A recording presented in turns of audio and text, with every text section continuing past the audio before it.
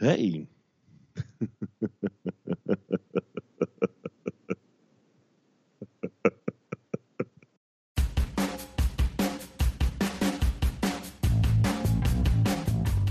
Hey, how pissed are you that the iPhone is not the iPhone X instead of the iPhone 10? It's the iPhone 10. Who wants the iPhone 10? I want the iPhone X. Gonna give X gonna give it to you. How pissed are you that it's $1,000? Not at all. I thought it was going to be $1,200 minimum. Yeah. Are you going to get it? Well, here's the deal. There's like 5 phones that do the exact same thing that I shouldn't say it. That have a similar screen that Apple's does. Yeah. No, I'm actually, it's funny you say that. I just now ordered the iPhone 8. Oh, really? Yeah, my phone is 3 or 4 years old, and I've been saving up this whole time to get a new phone. I was going to get the God phone, the iPhone 10, but that comes out in pre-order starts in November, and I was like, you know what? I'm not going to be able to get it. There's too many rich people that do podcasts on technology. I'm not going to be able to get a real phone for a year now. You know, if I want or get my hands on one of those phones. So I just read a review of the iPhone 8 of the camera, which is why I want to get it. And I bought an 8 Plus. I bought the 256 gigabyte storage. Do you pay for the phone outright? I put $200 down, and then I pay $24 a month. That's not too bad. Nope. That's not too bad at all. Nope. I didn't see how much we're paying for my phone. I go back and forth between like wanting to just get rid of it, like as a smartphone, just take a break. Yeah. But I'm okay with how much I'm using my phone right now. Like I see when I'm going overboard, and I can kind of pull away now. I love the fact that I deleted Facebook and Twitter. Hands down, best decision I've made. It has made certain things a lot harder. Like I don't check on the Catching Foxes thing as often. And the only time I check it is when I'll check it at like lunch break at work and stuff like that. And maybe, if I'm waiting on something, I'll fire it up at work. But for the most part, I've looked at my habits and I'm not really on it at work anymore. So, the times when I get on is like right when I come home from work, maybe right before I leave in the morning, I'll just hop on real quick. And it doesn't take away my attention. And that's all I care about right now. Yeah. Dude, there are too many inboxes. And that's killing me. I have work stuff for lay evangelists. I have people from the parish writing. I have people, from Catching Foxes. I have people from the young adults group that I run. And they're all sending me Facebook messages, emails, and direct messages on Twitter. And text messages. They're in 50 different buckets. So as a parish, it's really cool. We, or I should say as a faith formation staff within the parish, we've gone to Slack. We use Slack now. 100% for our internal communications. I'm so jealous. Just for faith formation staff. So they all send messages. We all use Slack, and it's awesome. It is. It cuts down on my email. I get now like maybe 30 emails a day, whereas I was getting over 100, and most of that is kicked out to Slack. And it's the thing that's so great about Slack is it combines a social network with text messaging, with email, all kind of in one platform. And so when someone sends you a one-word or a one-sentence reply, you don't feel like they're being short with you. Whereas when you get like a one-sentence thing in an email, like I try not to read into it, but like you can, like if your boss is like, go over here and do this thing, and you get an email, you're like, go over here. Oh, I guess I'll just do whatever you say. You always read in to it negatively, whereas in Skype, and as with text messages, I would assume, it's the exact opposite. You don't read into it negatively, it's kind of like a matter-of-fact little thing, like, hey, you coming to the store? Yeah, I'm at the store. Could you go pick up milk? Yeah, I'll pick up milk. And you're not like, I guess I'm running your errands. It's just a totally different experience, so I love it. We'll never do that. I think we should go to... Name of Catholic media group awkwardly deleted. And propose that we do a deal where we can create content for them, because I think we're a missing link for some of the stuff that they are doing. I told you I talked with them. What was your conversation about? They want to do all of our media for the archdiocese. They're the first group that I heard that I was like, I think you actually you're doing it the right way. Like, they talk about wanting to increase, they know that their world is this, and that's all that they are talking about. They're not trying to say, this is how you should do evangelization. They're saying, you need to be doing this stuff well, so you can do what you do best. And I was like, thank you. And then I heard about how you told me like you had a conversation with them, and I was just like, I was just impressed by them. Like, just I could tell that they're the real deal. We met with the two principal, like the two head guys.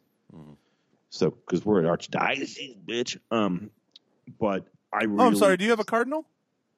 No, you don't. Your archdiocese doesn't have a cardinal. Go on. No, we have an Orthodox archbishop. Our cardinal is Orthodox. I have no idea that's true. Our cardinal's a badass. Freaking Donardo? Are you kidding me? I'm just kidding. Oh, blah blah blah. Oh, blah, he's blah. just the president of the USCCB. Don't you mind? Keep going. Anyways, I really was like, we should do something with you people because I like them, and I think They they're won't doing because we good cuss. things. Oh, really? Yeah. Well, there goes that. Yep. Damn it. Yep. I said, we talk about Catholic content all the time, and they're like, yeah, but we can't market you to any of our. He's like, we have all the Catholic content creators. Like, they work with us. Like, we have them all. And he said, we can't put any of their advertisements on your show, and we can't put your show on as an ad in any of their content.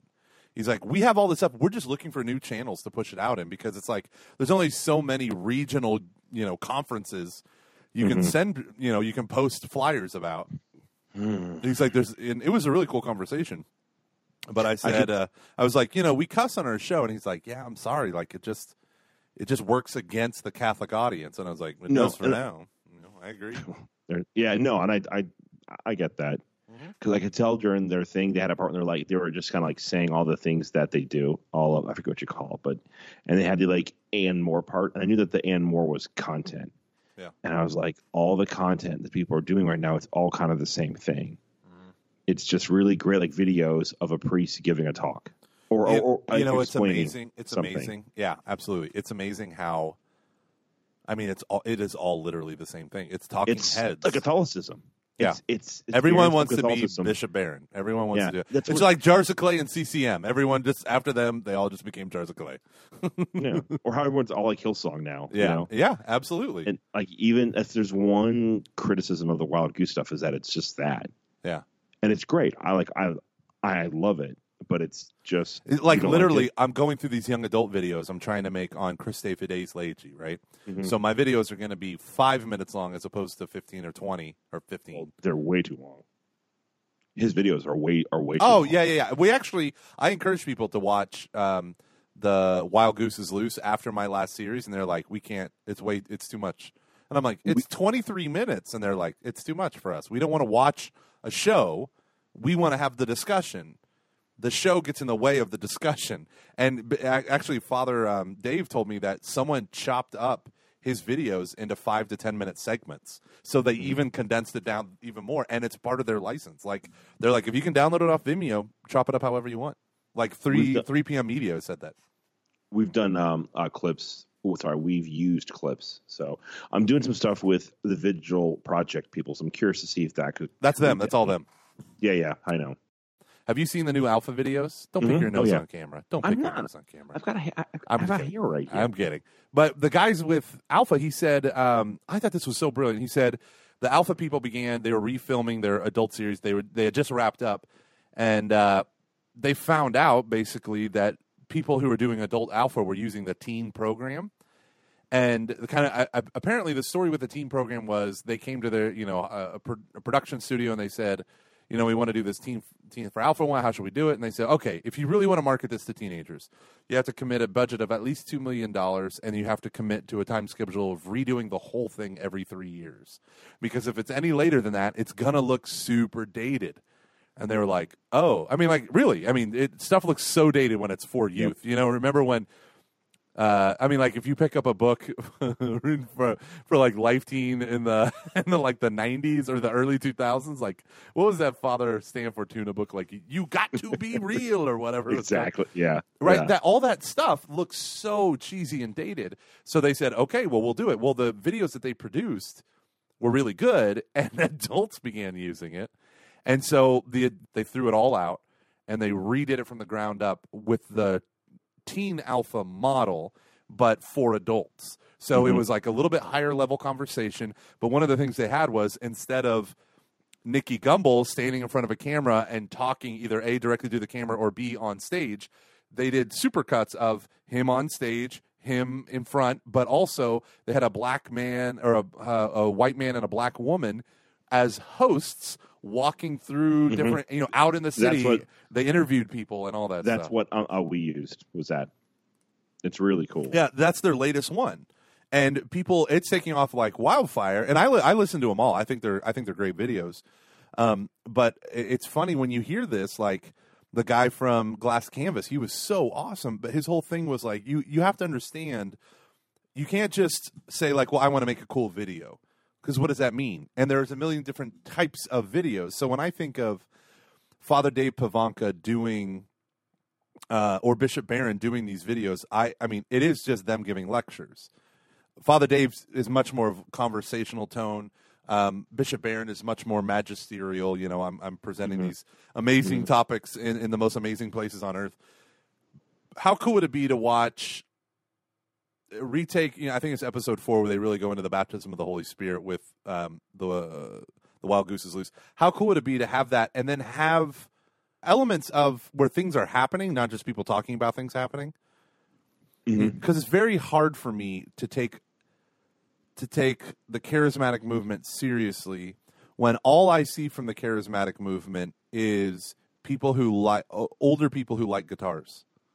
And I'm not saying that that's what it is, but I'm saying that's constant, or having lengthy conversations about what it means to be faithful. Like, there is these elements where you're not focusing it on the baptism of the Holy Spirit. That needs to be the hinge of everything, and it kind of flows from it, or flows to it, and then flows out from it. And I would love to see it intersperse. I would love to hear conversations of Catholics being like, yeah, I left the church because, it claims to be this house of God, and I've never seen God show up in a mighty way, and, and then have experiences where people are like, and then I felt God, like, overwhelm me, and you know what I mean? Like, yeah. Instead, it's interviews and, whatever. I would like to see more. I don't know. Like, I'm not saying that I want them to make like TV shows or to make movies, as though that'd be awesome. But there's got to be like, because all we're doing is taking the classroom experience and putting it on tape, like really good. And I'm like, that's one area of formation. There are 3 others that we're just ignoring. What would you say? Like, you mean like moral formation and spiritual prayer life, or what? No. If you look at the church's document on the formation of like laity, I think you have intellectual formation, then you have spiritual formation, pastoral formation, and then you have like human formation. So in those, and which like they actually use that now. That's what I think it's something for priest out in like Nebraska. They use those 4 areas as well, and it's what RC like uses for all of their stuff. Oh man, what is the? Oh man, it's like ICP, which is kind of weird, right? No, it's not ICP. It's very similar to that. Juggalo. It's not. Yeah, it's not the International House of Prayer. It's not the International House of Pancakes. It's the Institute of Priestly Formation. IPF. There it is. Yeah. So I just like there are other areas that you can. David Huss did that. Oh, nice. Yeah. There are other things that you could do that I'm like, like focus on this. This would be really cool. Like what? Like, give me one instance. Oh, like one on like dating. I think would be so cool. And do a human formation on dating. Do something like a video that just like opens. If you wanted to do them for more like small group things, but I don't know. Like I almost like. This is where like I start to get like what could like be what would be really. I just think like we're trying to do so much stuff about just trying to get people back in to the church that I'm like, what? I feel like we are missing something, and I don't know what it is. Like I almost like it's. I feel like we're missing life. Yeah, it's like what the art of life. Yeah, that's that, and that's what I mean. Like, do something on wine or like beer or something. Yeah, like when Bishop Barron talks about Bob. Oh shoot, why am I not Bob? Holy crap! I totally drew a blank. His favorite musician, Bob Dylan. Bob Dylan. Yes, thank you. Yes. Good Lord, I was Yep. like Bob Marley. No, Marley. No, Marley. No. Scrooge. When he talks about that, like there's a part of him that comes alive that is not present in the other things, you know? And you could tell that when he talks about Bob Dylan and when he talks about the Marvel movies, those are two totally different. He's speaking from two totally different places. Even with the Marvel movies, he's still speaking from this academic, you know, blah, blah, blah. But you can see that edge. It reminds me of when Andy Stanley talked about leading prayer at the National Prayer Breakfast. And they go to the National Cathedral, which is an Episcopal cathedral, and they're there and they're celebrating, I don't know if they're doing liturgy or they're doing hymns or whatever. And he said he's watching Obama, Barack, and Michelle, and they're like just exhausted. And then all of a sudden they bring up a Baptist choir to sing Amazing Grace. And they said that they just saw Obama and Michelle both like bob up and down slowly and sway. And they started holding hands, and then they just started singing. And he said, you know, what's interesting about that, he said, for me was that song made them come alive. And you could see there was something different happening inside of them when that song happened. And I loved that because I see that in Bishop Barron when he talks about music and Bob Dylan and even the Coen brothers. And the Coen brothers, and even some of the you know, the higher art stuff. Like on one of his last podcasts, he talked about going in front of the rose window of Notre Dame, and staring at it. He said like he did it like every day for a year or something like that, or a month. I can't remember, but it was like a lot. And I remember thinking like, dude, that's something that's really cool. But you could tell that, you know, it's in all the movies. He loves to bring up that rose window because something inside. And I feel like it is just like with my work in the parish. It's easier to do a class. Right, it is. It's just easier to do a class than it is to say, all right, you've 10 people, let's just meet at Deacon Baldy's and let's just sit down and let's just have a conversation. Instead, it's like, well, no, I'm going to plan this topic and I'm going to talk about these things. And when I'm done, you know, blah, blah, blah. So I'm doing this thing on Christe Fides Laity. I'm trying to get it done in the next 2 weeks. I want to get the whole thing done in 2 weeks. I like it so far. It's just a basic introduction to young adult community groups, why young adults need it, how this program is going to, you know, what you're going to do when you adopt this program. And it's all about the book. So everything from the short videos to the things that I write is just meant to like clarify things and remove obstacles so you can read the book and get the most out of it. But I just am really, I'm trying to figure out how to make it more human. And I think the way it's going to be more human is through the videos. But if it's just me talking, I don't think it makes it more human, more humane, more fraternal. You know? Well, because it's not the problem with videos. I think that it's just not concrete. When it comes to instruction, like things where you're trying, because it's so just impersonal, and it's not necessarily a bad thing if you're doing something that's kind of like a short thing but when you're trying to go for more of if you want it to spurn conversation, if you will, but when you get into some of the human stuff, that's hard because that is finite. Yeah. Well, it's not human. It's a screen. It's a two-dimensional thing. Yeah. And so, but I think like with art, you do that. I mean, painting is a two-dimensional thing, and yet it can express so much. And the film, it can. That's true. And one of the things I loved is the guys up in the Dallas area for the talk that I just went to. Prince of Peace has this Exalt young adult thing, and it's a theme of Again and Again, which I think is a Doors theme across the board, but it's at least theirs. And I was the first speaker to kind of kick it off, and they have this beautiful little video of a little boy dressed as a cowboy and a little girl dressed as a princess. And they meet and they like love each other, like little kids do. And then the actors are the little boy and the little girl. And every day he has to take off some of his cowboy stuff and put on a business suit, and he has to go to work. And she starts somewhat stereotypically cleaning house and making the food. So it's like every single day, and he just comes home with these envelopes that just say bills, and he starts off bringing her flowers, and he just brings her one flower, and then he doesn't. Not only does he not bring anything, but she turns around really excited at this one little part.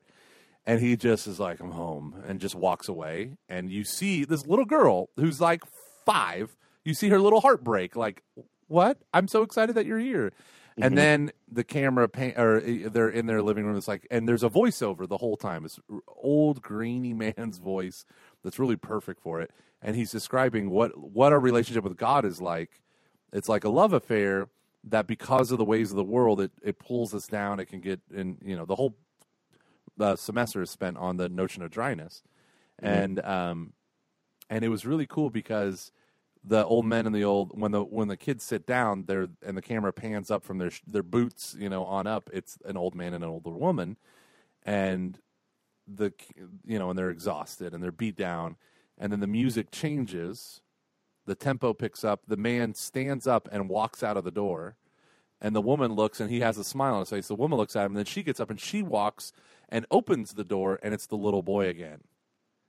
And he's got a handful of flowers, and he gives it to her, and the camera pans around from his back, and it's a little girl again. And the idea of returning to this love that is ever new, because God is ever ancient but ever new. And it was a really beautiful way to introduce the again and again way of faith, the monotonous nature of life and of work and of faith. How can you, one, avoid moral pitfalls that bring you into dryness? How can you recognize God leading you into dryness? But also, how can you just realize, like, being faithful means plugging at it day after day after day, not expecting, consolation every time I walk into adoration. You know what I mean?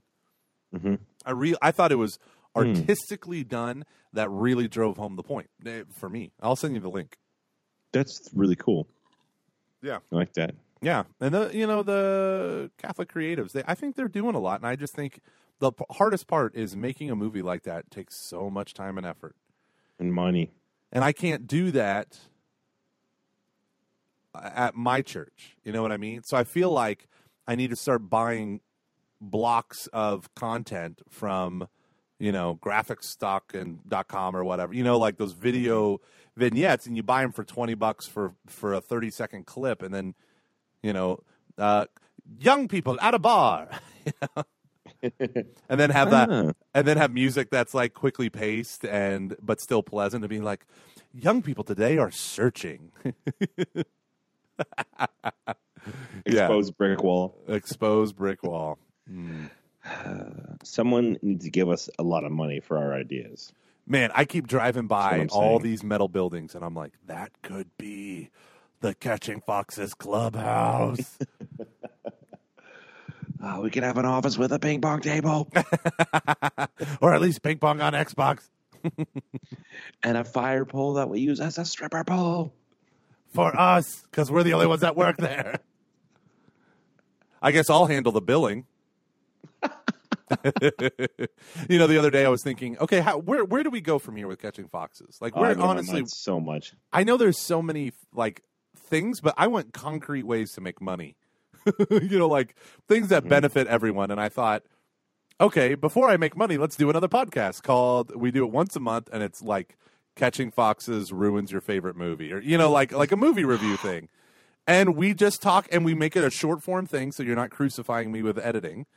But we do like we could literally do a Catching Foxes Road to Infinity Wars, and we can watch every single Marvel movie and plan it out so that it ends with us going together live to Infinity Wars.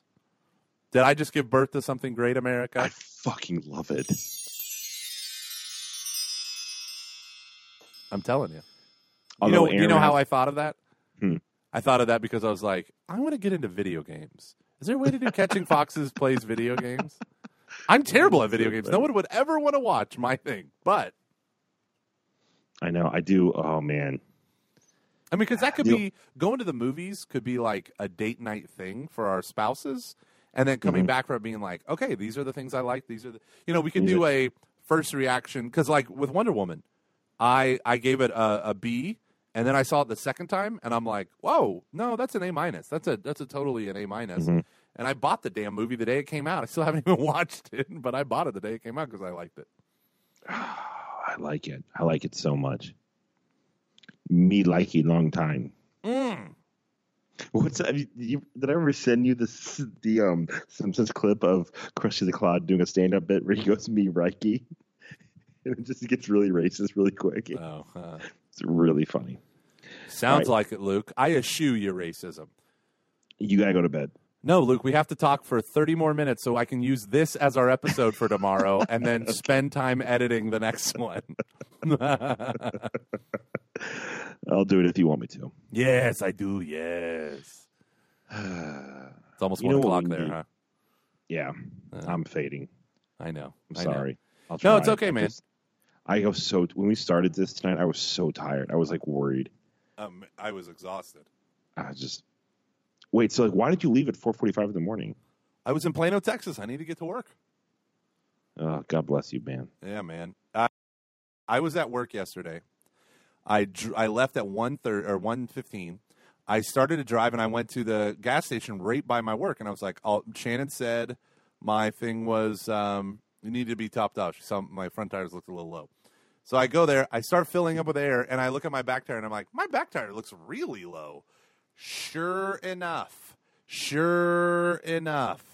I had a nail, thank you, Hurricane Harvey, in my back tire, and it was totally flat. It was 100% flat. I have no idea how long I've been driving with that.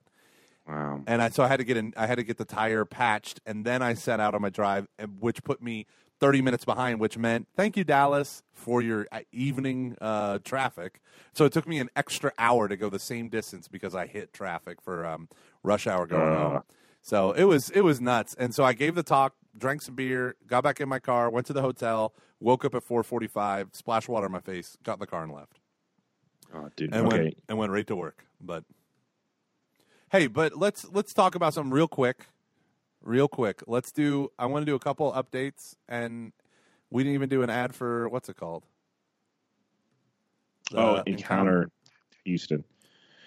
So, Right. Luke, what are we going to do for Encounter? So we're gonna go to Encounter. We're gonna Yeah. drink all the beers. All the beers. We're You're flying in. I haven't told you this yet, Luke. You're flying in on Thursday evening. We're going to go to the Go on. class, like I told you. I'm gonna hang out in the back and make jokes. Yeah. You see that Gormley? I know that Gormley. That guy's a dick. So we're going to do that. And then I have a special request. I don't know how we're going to balance this, but Father Tom was like, hey, so I was listening to the last episode. Luke's coming to town. And I go, he's coming to town a week from Thursday. And he's like, I really want to meet Luke. And I was like, we'll make that happen. And all I'm thinking of is Deacon Baldy's and shots. Can't see, but I'm doing a thing with my hands up in the air and my drink. It's like shots. I think that would be so fun. Just having not doing a meetup or anything, but just having people, and we'll be at there. So just have people come and meet us there. I mean, they don't have to meet up; they can meet down. That sounds inappropriate. I also want to mention a handful of people: John Nielsen, Julia Fears, Grant Wyatt, Maggie Wilson, Duncan and Kate Smith, and our anonymous baby boomer who wanted to support us. Thank you. This month of September redeemed us in patreon.com/CF because we got $75 in pledges, 9 new patrons this month, bringing the grand total up to 72 patrons. 72 people have said, Gomer, Luke, I moderately tolerate you to the point where I want you to continue doing this. And you guys are great. yeah, and so that's awesome. So while I was getting my tire fixed, I was, emailing the woman who asked to remain an anonymous baby boomer. You know who you are. And so she just wanted to be anonymous, but she really wanted to support the show. But then I got a phone call. And I got a phone call from a phone call, Luke. Imagine that. A phone call. I got a phone call from the folks at Encounter. And good old Peter. Peter says, hey, Gomer, I was wondering, where do you want your table to be? And they said, where to put it? On Friday night, you can put your table, with the other tables by the door where it's the most traffic. We're like, okay. And they said, or you can put it by the stage, or if you don't even want a table and you just want to hop up on the microphone, that's fine. And I was like, okay, tempting. Go on. And then he said, I go, is there any other place? And he goes, well, I mean, you can put it by the bar. And I was like, yes, The bar. yes, It was so funny. yes. When you proposed to me those 3 spots, I immediately just went, yeah, the bar, of course. Yeah, I know. We were simpatico, I believe that's what that's called. Yeah, man. So if you come to Encounter on Friday night, we're going to be there, but we're going to be there the whole weekend and just enjoying the time with wonderful Catholic speakers, music, art. There's going to be a lot of really good food there, and there's a Texas-shaped lazy river thing. That's what I want to do. But anywho, it's going to be awesome. The building is good to go.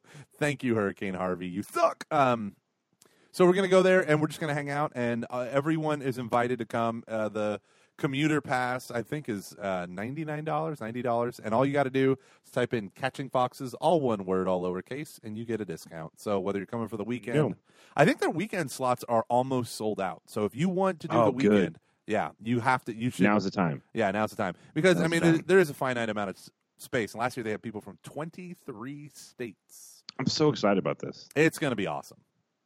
I'm very It's the pancake breakfast. We do it every month. Irish with Irish cream. Yeah. I love inside jokes. So before me and Luke plunge down Inside Joke Lane, that's encounterhouston.com. When you check out, enter Catching Foxes, all lowercase, all one word. Thank you. Thank you to everyone at Adore as well for allowing us to be a part of this. We're very excited. Yeah, and I do want to point out 4 more people: Thomas O'Leary, Daniel, also known as Daniel Miller, Katrina Siebels, and Father David Mathern. Father John David Mathern. Fantastic. Father John. Yeah. He's awesome. Father John David Mathern. They all contributed $5 a month, and I want to thank you guys for your pledge. That was awesome. Thank you guys very much. You guys are fantastic. We really do appreciate that. So One step closer to quitting our jobs. Father Tom, my pastor, now listens. I don't want to quit my job. Listen, we could each live off of $300 a month. If our wives got jobs. My wife is in a multi-level marketing thingy, but she doesn't tell anyone about it, so I feel okay with it. And the other day, she got like a check like last month for like $20 or something like that. And she's like, oh, that's cool. It's like a little supplement. You know, people buy stuff. I buy stuff. It's great. And then this month we got like a check for like $100. And in my head, I was like, Shanny, you can make a career out of this. Stop, Gomer, stop. I don't want to start putting crap all over my rear windshield. Do you, though? I mean, other than our Catching Foxes stickers, which you can only get if you see us in person at the Encounter Houston Conference, or donate $10 or more. I forgot about that one. Or donate $10 or more. Oh, thank you guys again for all of your support and all your help. We very much appreciate it. One day, Luke's going to release a young adult video. It's gonna be like drunk history, but I'll call it like drunk evangelization. It'll be me on a couch being like, here's the thing about the Lord. Oh, I'm too old to do this. Good man. Technically, I'm a young adult. Young adult. Hey, being here at this event sure does make me feel old. Luke, when you went, so me and Luke both gave talks at young adult events at the same time. I told Luke we should both put it on Facebook Live and see who watches more, who gets more watches. But what was your topic on? Anima Technia Vacua. Oh, that's awesome. That's awesome. Yeah, it was fun. I did it with the 815 Catholic group out in Rockford, Illinois. So it was a very good time. 815. Hello to Johanna, I believe, is who I met, who's going to start to listen to the podcast. Oh, nice. Did you meet any fans? No, there were a few people who listened, but no one came up to me. Oh, man. They don't like me. I met number one, Chris Smith. He has brewed beer for us. I have it sitting. You can see that bag right above my head, right there. Oh my gosh! It has it's finally happening. All sorts of alcohol. He's like, I put in some whiskey, all that stuff. And he gave it to me after the event. Oh my gosh! Yeah, he's not going to be able to come to Encounter, but he wanted to be able to give us something. And I was like, I will literally not touch this until Luke comes. And he's like, awesome. I'd like to touch him on his upper thigh. Oh, there we go. Oh, kind of the first day we met. Yeah, that was awkward. Yeah. And then I met Katie. Oh crap! I don't have her card with me right now. Oh, she's an illustrator. Or not an illustrator. She draws, and she draws very beautiful images. She would show me them, and so I said, you know what you need to do? You need to draw something like Brandon does, goofy shit that we say on Catching Foxes, and then That's awesome. Draws it. I know Scott Han Solo. I think it was the funniest thing I've ever seen.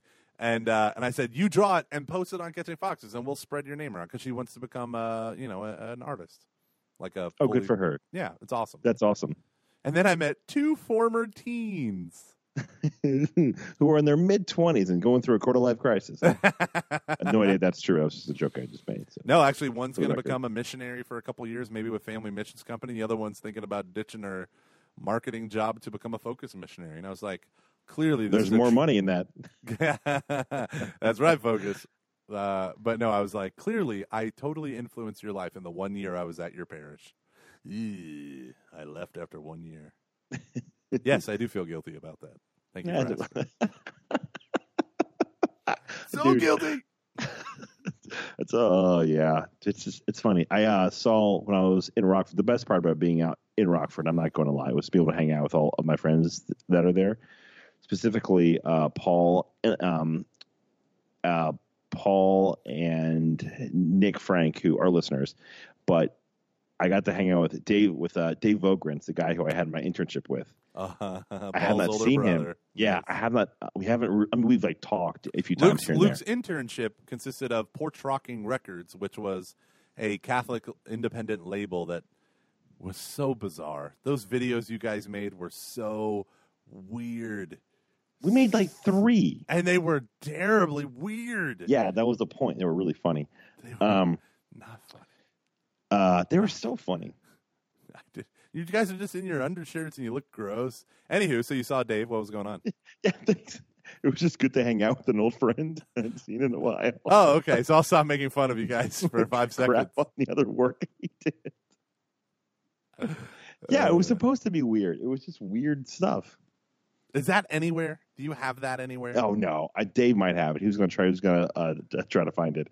I thought it was so funny. No one. We watch them. We're like, what are we watching? That's when you know you need to just. It wasn't for you. It was for the kids. What kids? and- What kids? I ask. What kids? The thousands of kids that bought our albums. It's not true. They Kids, don't that's when kids exist. stopped buying albums. I remember going to Hey, this you know thing- what's going to be great? CDs. Have know you what I heard should of do? Napster? Because Napster is 5 years old. CDs. Kids love CDs. Hang them from the rearview mirror when they're done listening. They think it wards cops and evil spirits away. I won't ever forget seeing a stack of at a Steubenville conference on Bob's table. Everything was gone, but just a stack of CDs being like, "Kid, please, I don't want to get a real job, and a recession's about to hit. It's going to get really hard."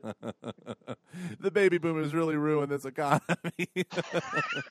What are we gonna do? Don't make me do this. Don't make me get a. Hey, let me ask you a serious question right along this. Okay, this is a serious question now. Okay. Serious question.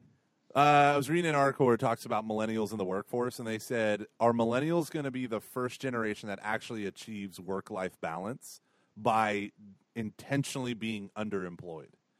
So whereas in the past it was like you get your job, you either A, stay at the same job until you die, our great-grandparents, or B, you try to work the ladder, our grandparents, or C, you try to get a college education and, work the ladder that way, our parents. Our parents. Or D, us, who, a lot of us, if we do the parent thing, we actually have to go to graduate school in order to differentiate ourselves because them going to college is the equivalent of us going to grad school today because fewer do it.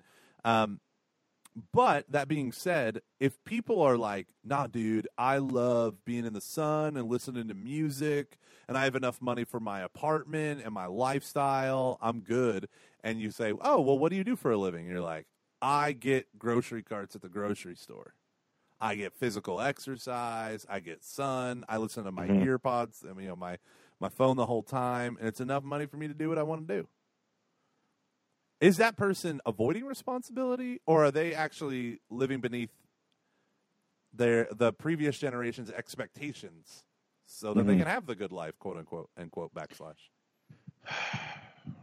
I think it just depends because I do think there is a real problem with people our age wanting to avoiding response or just Yeah.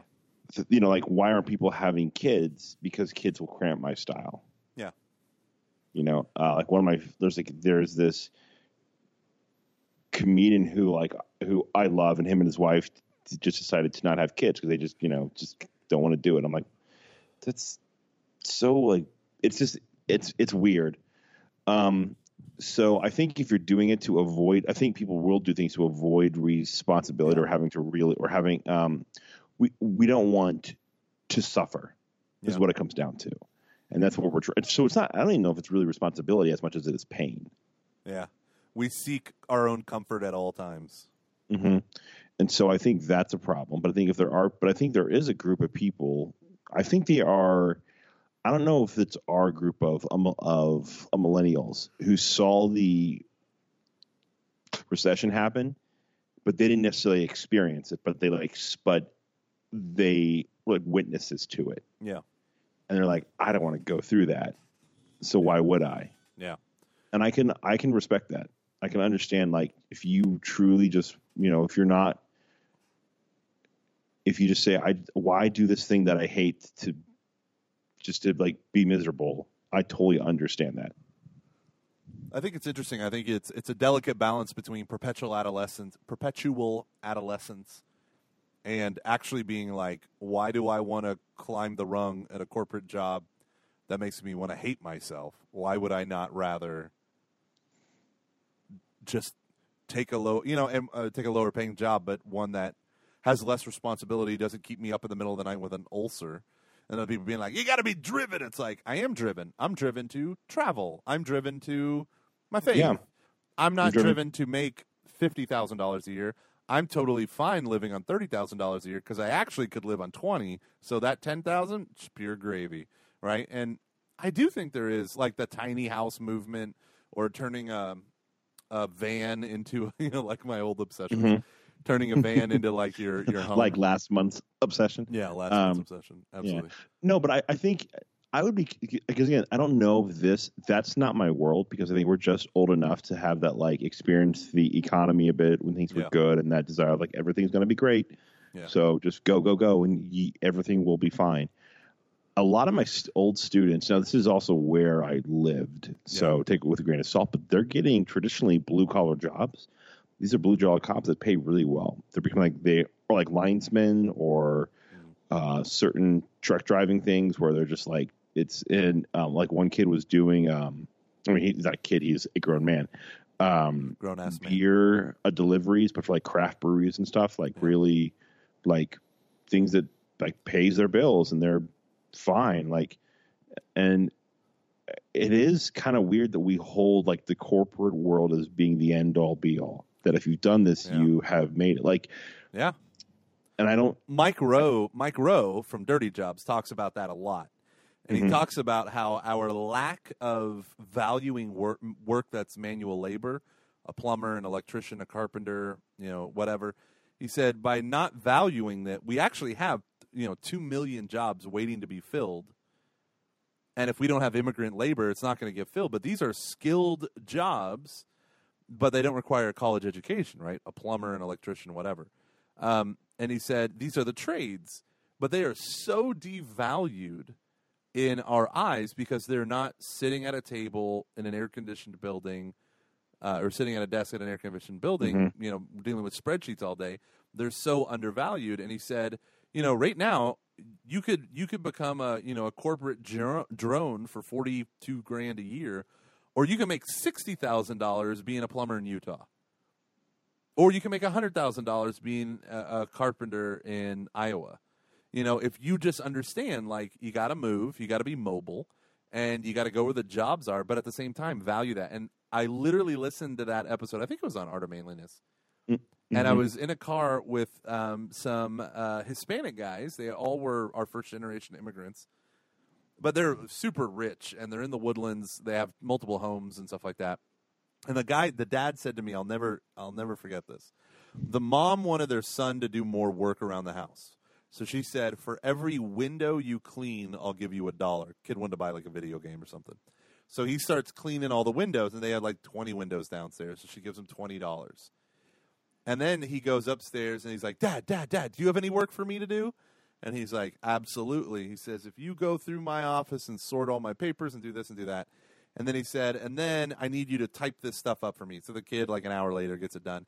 And he pays the kid like 4 times as much as what his mom paid him.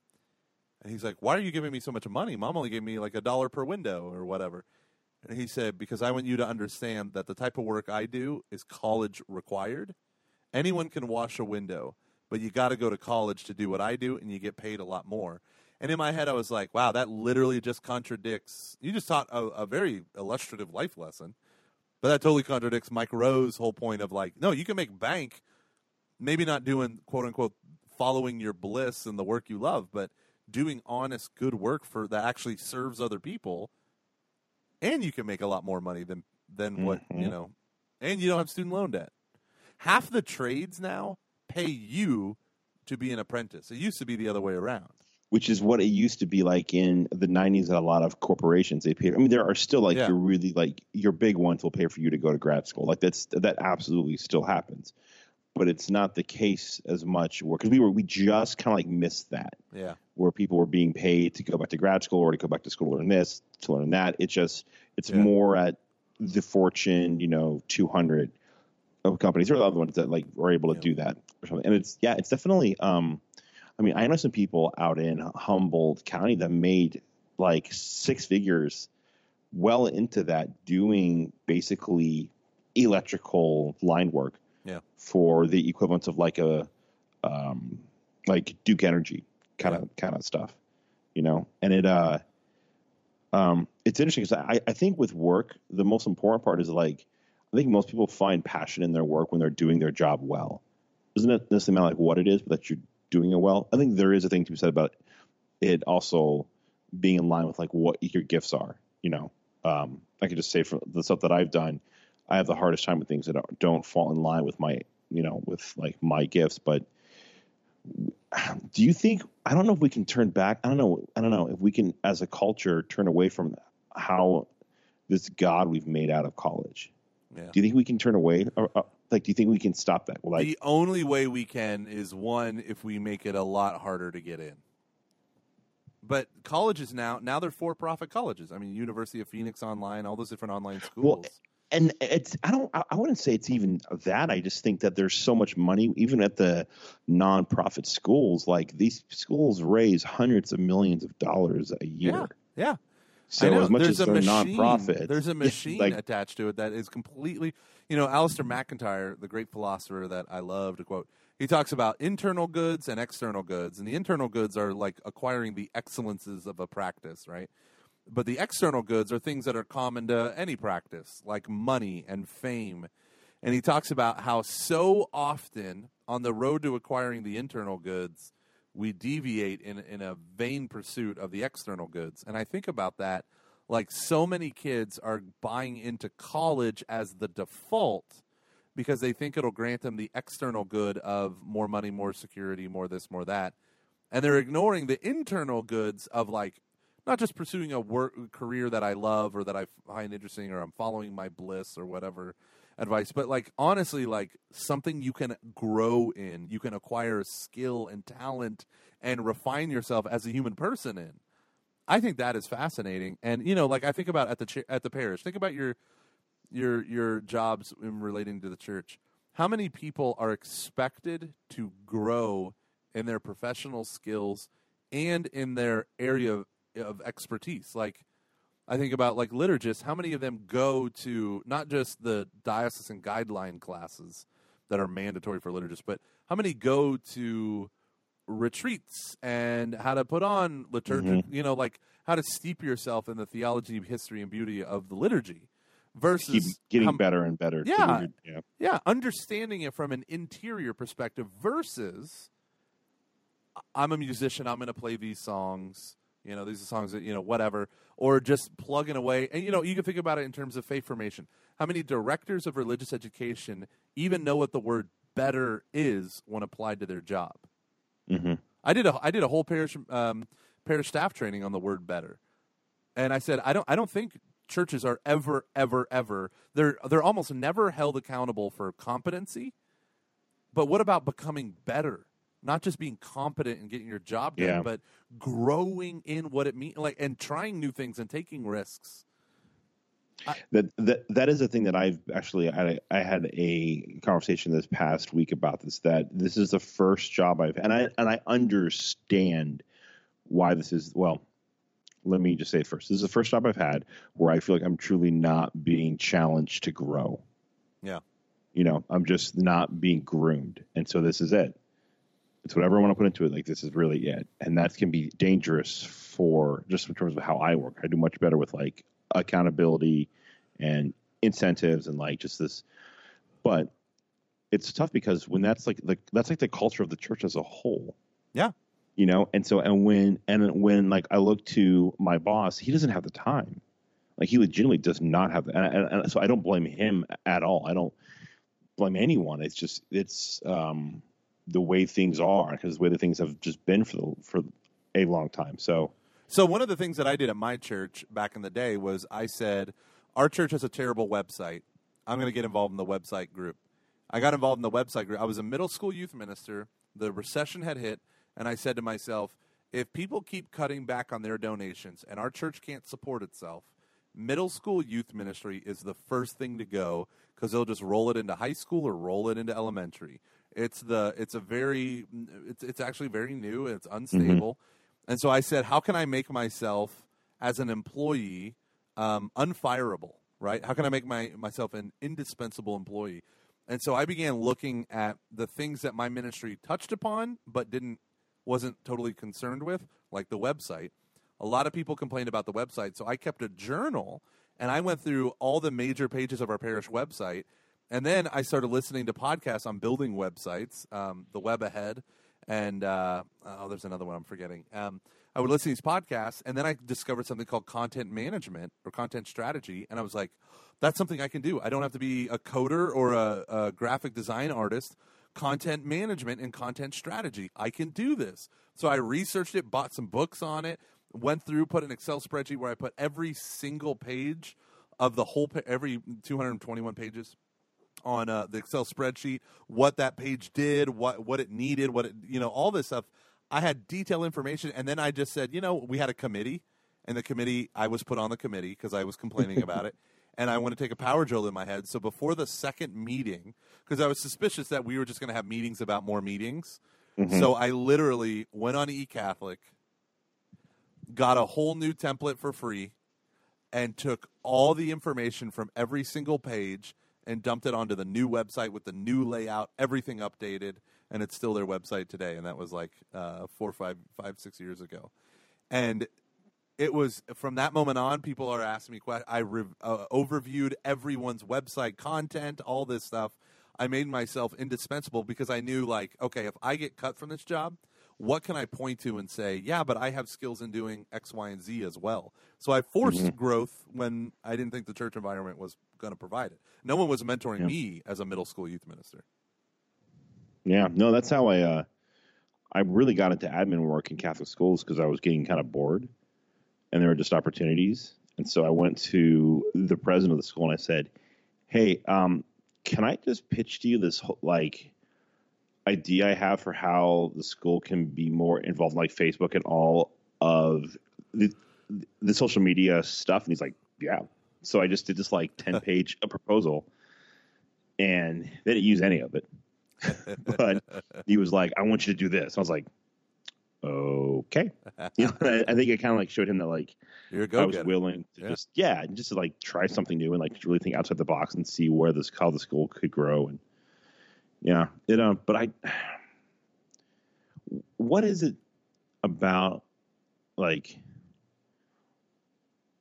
it's funny, like, what we have a really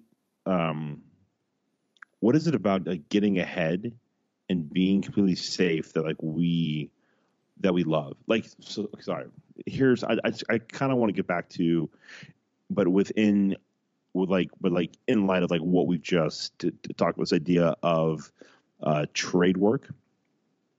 So colleges get big because of the GI Bill. A lot of people who fought in the Second World War were able to go to college for like free, and that's kind of where it all starts. And we're experiencing the like bubble right now about to burst, I think. But Right. how? And so so that's why it's now like this is how you can. I got ahead because of this. Here's how you can as well. I wonder if we need to start asking like to reject this idea of getting ahead. Yeah. You know, and it's all out like we kind of saying it's not like hard because I can remember Mike Rowe talking about how he was really angry at a sign he saw at a school that said "Don't work harder, work smarter." Yeah. Yeah. And I think there is this like new within the past 10 years or so. I think it's really because of a lot of startups where hard work has become like it's like a valuable thing now. It's something that we hold as being like almost to like a fault.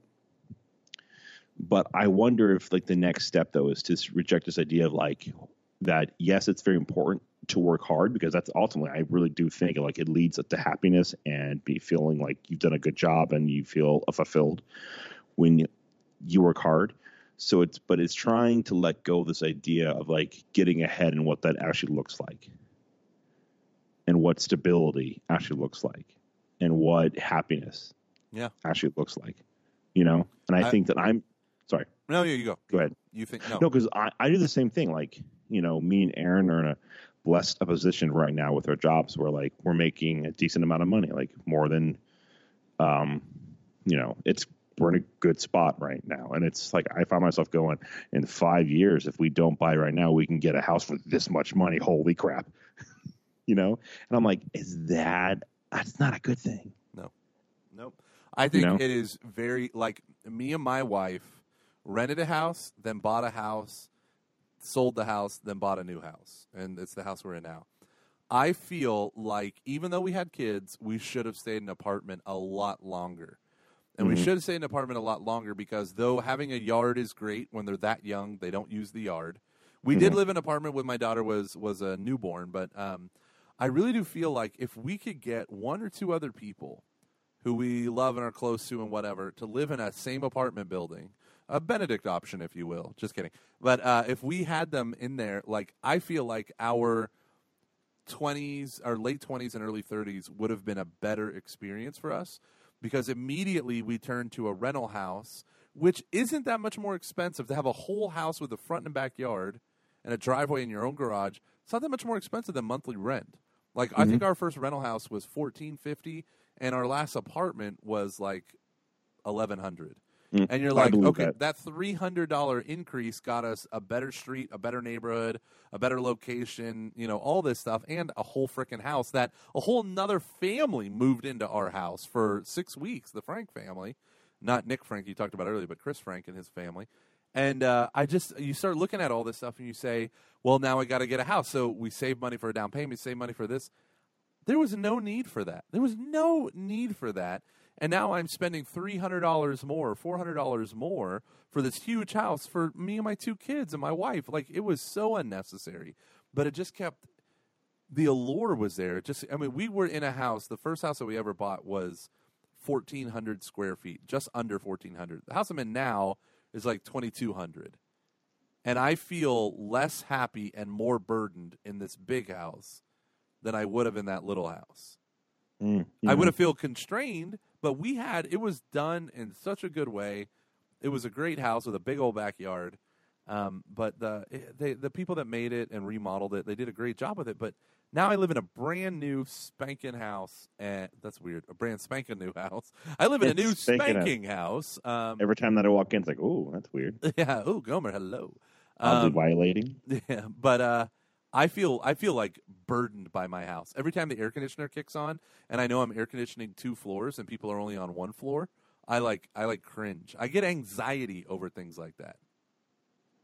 Yeah, I think there's something too about like I don't know if we're supposed to be so like to live this isolated. Yeah. In a house, you know, where like as much as I love my basement when I was in high school and it was awesome and most kick-ass basement ever. I like the basement you know, that time forgot. seriously. I do like kind of like I missed out on having a room close to Emily or Yeah. close to Christina, so I just never saw them because when you're in high school, you're like in your room a lot, Yeah. you know, and that's where you kind of exist is like your world. And when your world isn't forced to be next to others, it's when you're, you know, an adolescent kid, just hanging out with all of your buddies and or whatever. Like, you're not hanging out with your family, you know. So, Yeah. are you gonna like when your kids are older? Do you think you'll have them like? Will they have their own room, or are we gonna force them? Well, right now they're To share a room. Well, we're lucky that it was 2 girls and 2 boys in the birth order, Mhm. so they're sharing a room right now. I mean, they don't have their own room, and we're going to keep it this way. Like, but like, do you think you'll do it when they are in high school? I mean, I don't see me getting a 4 bedrooms for the kids. So Yeah. I think that's a good thing. Yeah. Like, I think I would do the same thing if I was in your shoes. It's just like, as much as I mean, I liked having an apartment to myself. They're like, Yeah. I love being able to come home and just take off all my clothes in my kitchen and just like walk around in my boxers. Like, that actually happened on like dozens of times. I do like, I love having Aaron here. It's just so nice, like just having to force, you know. And like, I love when we had our house in college. Like, you and me, we split a room, and I had like no problem doing that at all. Yeah. Well, I mean, you had a little problem controlling all the clothes vomiting out of your hamper all Shut onto up, my sorry. side of the room, Luke. I didn't even have a hamper. What When was you it? went to They Austria, were I just so wore your rigid. clothes. I know. So annoying. I'm a terrible friend. I had a friend I was talking to when we were talking about poverty and stuff, and she was going through all the statistics from her UT class where they actually take a real life, you know, single mom and walk you. Okay, she has a minimum wage job and blah blah blah. And I said, do you know the one dynamic that changes and ruins your professor's perfectly well laid out class? She said, what? And I said, a roommate. She said, what do you mean? I said, well, so she moves into an apartment, $600 for a 2-bedroom apartment. What if she keeps the kid with her and brings in a roommate that's like her sister? You know, like 2 sisters living together in an apartment, split the rent. Maybe it's an $800 apartment. Well, $400 is a lot cheaper than $600 by one person. So, and I said, and then you have a person at home and a person who's working, and maybe they work different shifts, or you're able to balance stuff out. So if one person has to get their car fixed, they don't have to take off work and miss a day's pay if they're a waitress or something. You know what I mean? Mm-hmm. And, you know, and like some people don't have that option, but I think Right. it's for a lot of us, it's there if you were to look for it. Yeah, and I mean, there's a movie called Single White Female, because that's the ad she put in the classifieds, because she didn't have any friends and she wanted a roommate. You know, and that happens all the time. People put like listings for roommates and apartments on Craigslist. You don't have to know them, but it's just a huge bonus. And I was talking to my friend who is a single woman living alone in an apartment, and I said, and she struggles with finances, and I said, how much better would your finances be? Sorry, I'm hearing walking. Hold on a second. Yeah. Luke is about to get his ass handed to him. Sorry about that. Aaron had to use the facilities. Are you on a laptop right now? Mhm. Take the laptop into the bathroom. I'm just kidding. I'm just kidding. But no, so my friend who lived in the apartment, I said, you're going through financial difficulties right now. What if you had a roommate? She's like, well, I don't want a roommate. I said, I know. So your lifestyle is so much higher. It costs so much more money because you have this whole big place just to yourself. 3 other people could use that same space. I mean, obviously you need new bedrooms, but that kitchen, that family room, you could totally use that as long as you had other people and you divvy up that rent 2 ways, 3 ways. You're saving buku bucks. And she's like, ugh, but I want to live alone. And I was like, I understand. See, I don't think a lot of people do. I think they're just scared at what it would. I mean, you think about it. If I have my kitchen to myself, I can do whatever the hell I want with it. It's like, but if I have someone else, I got to deal and do dishes and argue over it. I know, and that's like, again, we don't want it to suffer, and that's a valid. I mean, it can be, but I think deep down, I think there's a desire there that I don't know if there's one thing I could give to the priest that I loved, it would be just a really good roommate. that would fit their personality, to where it was just enough conflict that they could grow, but enough so they could also just be themselves, not to worry. Yeah. Amen. Because I think it's so important. And with that, I bid you good night. We did it. We did it. Take care, did it. buddy. All I right, love man. you. I love you. Luke at Sleep the tight. Luke the, me at Lay Evangelist. At C Fox's podcast, Facebook.com/whatever. And EncounterHouston.com. Use Catching Foxes, all one word, all lowercase, for your discount. To sign up for Encounter Houston this next weekend, a week from tomorrow. Week from, I don't know what day it is, a week from Saturday. Woo! All right, adios, buddy. Bye. Bye.